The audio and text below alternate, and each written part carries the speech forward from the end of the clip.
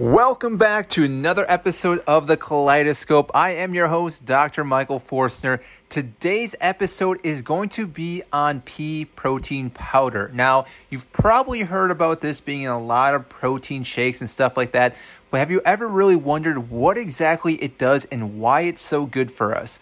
Well, today's episode, we're going to dive into that. Finding a quality probiotic can be a challenge. I know firsthand. I've gone through at least a dozen different probiotics and I was never satisfied with the outcome. That changed when I found Just Thrive. Just Thrive has been an outstanding company that has put years into producing a high quality probiotic. Just Thrive probiotics are spore form and contain a patent strain called Bacillus indicus HU36.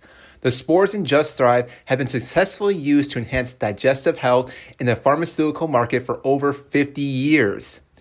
Don't just take my word for it. There are over thousands of 5-star reviews talking about how amazing Just Thrive is and how it's helped them with their gut health. For my listeners today, head on over to justthrive.com and use the promo code COLITUS to save 15% on all your orders.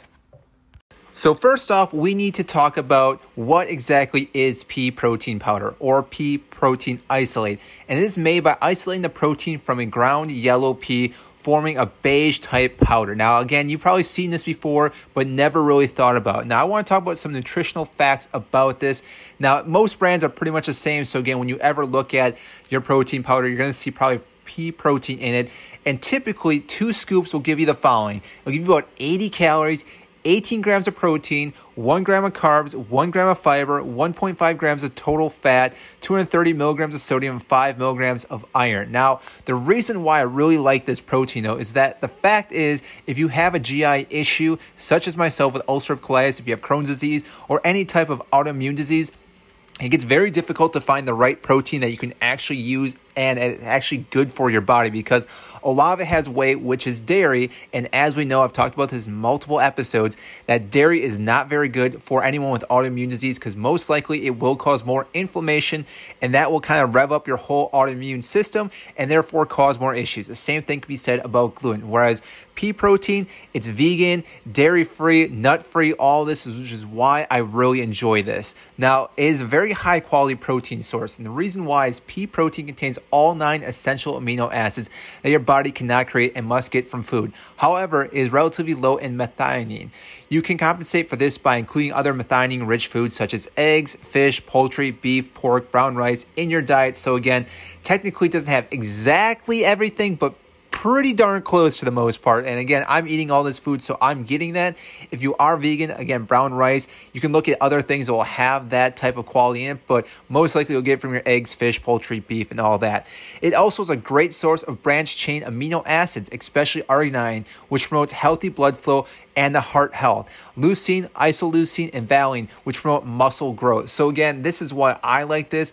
I myself lost quite a bit of muscle when I was back in the hospital back in 2018, and it's still a long journey. We're in 2022, and I'm still trying to put weight back on from that long time ago. And again, it's a slow process. I'm still healing the gut each and every day, but I've realized that pea protein is one of the good things that I can easily digest and my body accepts it and I don't have any issues. It may be the same for you, it may not be, but again, that's where it comes down to writing down what exactly you're eating. Have a diary because then you know exactly if a certain food is agitating your GI tract or again, if it's doing more good than harm, which is always a good thing, obviously. Now, in general, animal proteins are more essentially easily digested and absorbed than plant-based proteins. Now, that, again, is kind of up in the air with most studies, but as they're saying right now, that animal protein may be easier than pea protein, but in my opinion, and again, this is just my opinion, if it's in a smoothie, it's already broken down. It's so much smaller, you don't have to really chew it up or anything. And I think that is actually fairly easy for your body to digest as well. Now, like I said, it is rich in iron. Pea protein is just one of those that will give you more iron. And such as myself, I was losing a lot of blood through my GI and everything. So this is one of the things that I always want to make sure that I'm getting plenty of iron. Now, I'm not having any blood anymore in my stools and stuff like that. But for a while, I was. And again, I knew my iron was low. I knew I was fatigued and all that. But most products contain about 5 to 7.5 milligrams of iron per serving, roughly 28 to 42% of the reference daily intake, the RDI. for premenopausal women and 62 to 94% of the RDI for men and postmenopausal women. Now, however, iron in pea protein is a little bit higher, and you'll get a greater absorption from that if you actually add vitamin C. Now, this I did not know about until I started researching. I thought for sure that I was getting all the pea protein that I needed and the iron in there, but actually when you consume pea protein powder with vitamin C or vitamin C rich foods like citrus, which will boost iron absorption by 67%. That is massive. So maybe in the morning, drink maybe a lemon water or something that's citrus, and then have your protein powder, because that itself will really help you absorb more of the iron. Now, since approximately 10% of American women are iron deficient, including pea protein powder in your diet could be a great way to boost your intake of this nutrient. Like I said, a lot of people are low in iron, and maybe the fact is that they're not drinking some type of vitamin C citrus liquid or food before they have their protein powder, and that could be a massive thing for, like I said, anyone. So why it works with so many special diets, this is, like I said, I talked about earlier, is that pea protein powder is naturally vegan, gluten-free, dairy-free, and does not contain any of the top 8 food allergies, which happen to be peanuts, tree nuts, eggs, fish, shellfish, cow's milk, wheat, or soy, which again is one of the reasons why I really enjoy the protein powder I've been using. Now, mine is just strictly pea protein. There's nothing else added to it.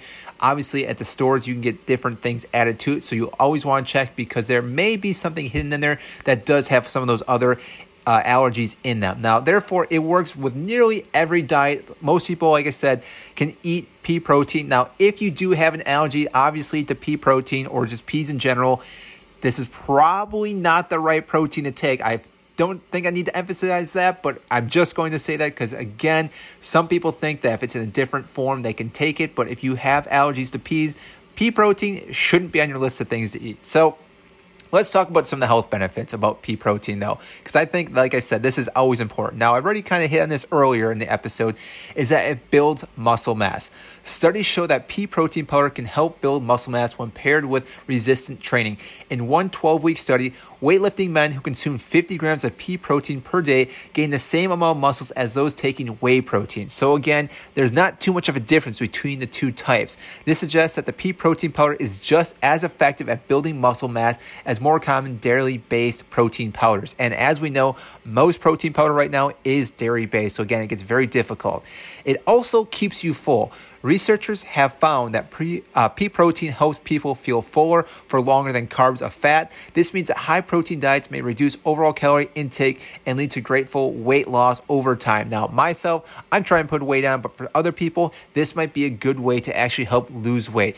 Pea protein powder offers an easy way to add protein to your diet and reap all these benefits. One study found that 20 grams of pea protein powder taken 30 minutes before eating pizza reduced the average number of calories consumed by roughly 12%. Now, that study I just threw in there because, again, I think if you're eating something before you eat something else, you're most likely not going to eat the same amount. But like I said, it does show that it will cause you to be a little bit more full. Now, the other thing I do want to talk about is it's good for your heart health, which this is always important for anyone. You only have one ticker, and you always want to make sure you take great care of your heart. Now, animal studies have found that pea protein powder can reduce some of the risk factors for heart disease, like elevated cholesterol and high blood pressure. Pea protein hydroxylate, a particular digestive protein powder that contains smaller proteins, has been shown to significantly lower blood pressure levels in rats after 3 weeks. A similar 3-week study in humans found that 3 grams of pea protein hydroxylate per day lowered systolic blood pressure at the top number of reading by 6 points. That's a pretty significant impact just by eating or drinking pea protein. However, regular pea protein powder that has not been partially digested does not appear to have the same effect. So again, you have to make sure you're getting one of the other. So what we need to recap then is just the side effects too on pea protein, because with anything, there are a few side effects. Now, again, like I said, there's not too much with this. It's relatively low in fiber and does not tend to cause gasiness or bloating like whole peas do, but that can still be the case, like I said, with the pea protein. That does happen every now and then. It is a little bit higher in sodium, so again, anyone that's trying to lower their sodium intake, this may be another risk factor for them, but overall, there's really not too many side effects unless, like I said earlier, you do have an allergy to peas. Then there's multiple risk factors. But overall, pea protein by itself is one of those just gems that's anyone can pretty much utilize and pretty much take every single day and get a lot of benefits from it. Now, I personally use it in my smoothie each and every morning. I think that's the perfect way to do it. You can obviously add it to different things. You can add it to baked goods. So in case you're making something that's gluten-free, you can add a scoop or two to that. You can add it to gluten-free oatmeal porridge, things along those lines. Or, some people, they do make popsicles. I've seen that on Pinterest. I think that's a pretty cool way to also make it. You kind of make a smoothie and then you freeze it up, and therefore you can eat it that way too. I think that's a very clever way to sometimes get a different taste for pea protein. So that is all I have for you today. I hope you enjoyed this episode. I hope you learned something, because I know I did from this episode. And it would be a great honor if you shared this with people and like this. Any episode that you're listening to, it's always a great way if you like this and share it, because again, it helps grow this podcast, helps get this education out to more and more people, and I thank you for that. So as always, stay healthy, and I will see you next time.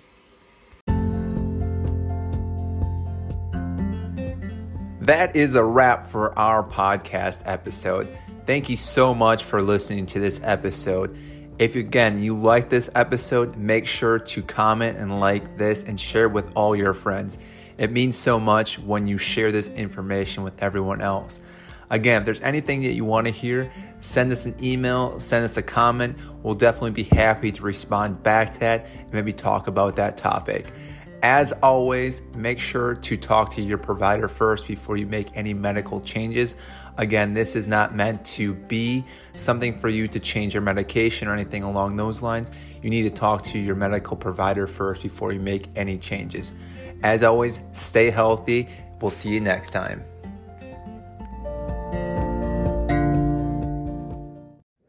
The information provided is more for informational purposes only and is not intended as a substitute for advice from your physician or other healthcare provider. This information is not to be used or relied on for any diagnostic or treatment purposes. You should not use this information for diagnosis or treatment of any health problem or as a substitute for medication or other treatments prescribed by your physician. Please consult your healthcare practitioner before embarking on a diet, fast, exercise, or supplement program. Thank you.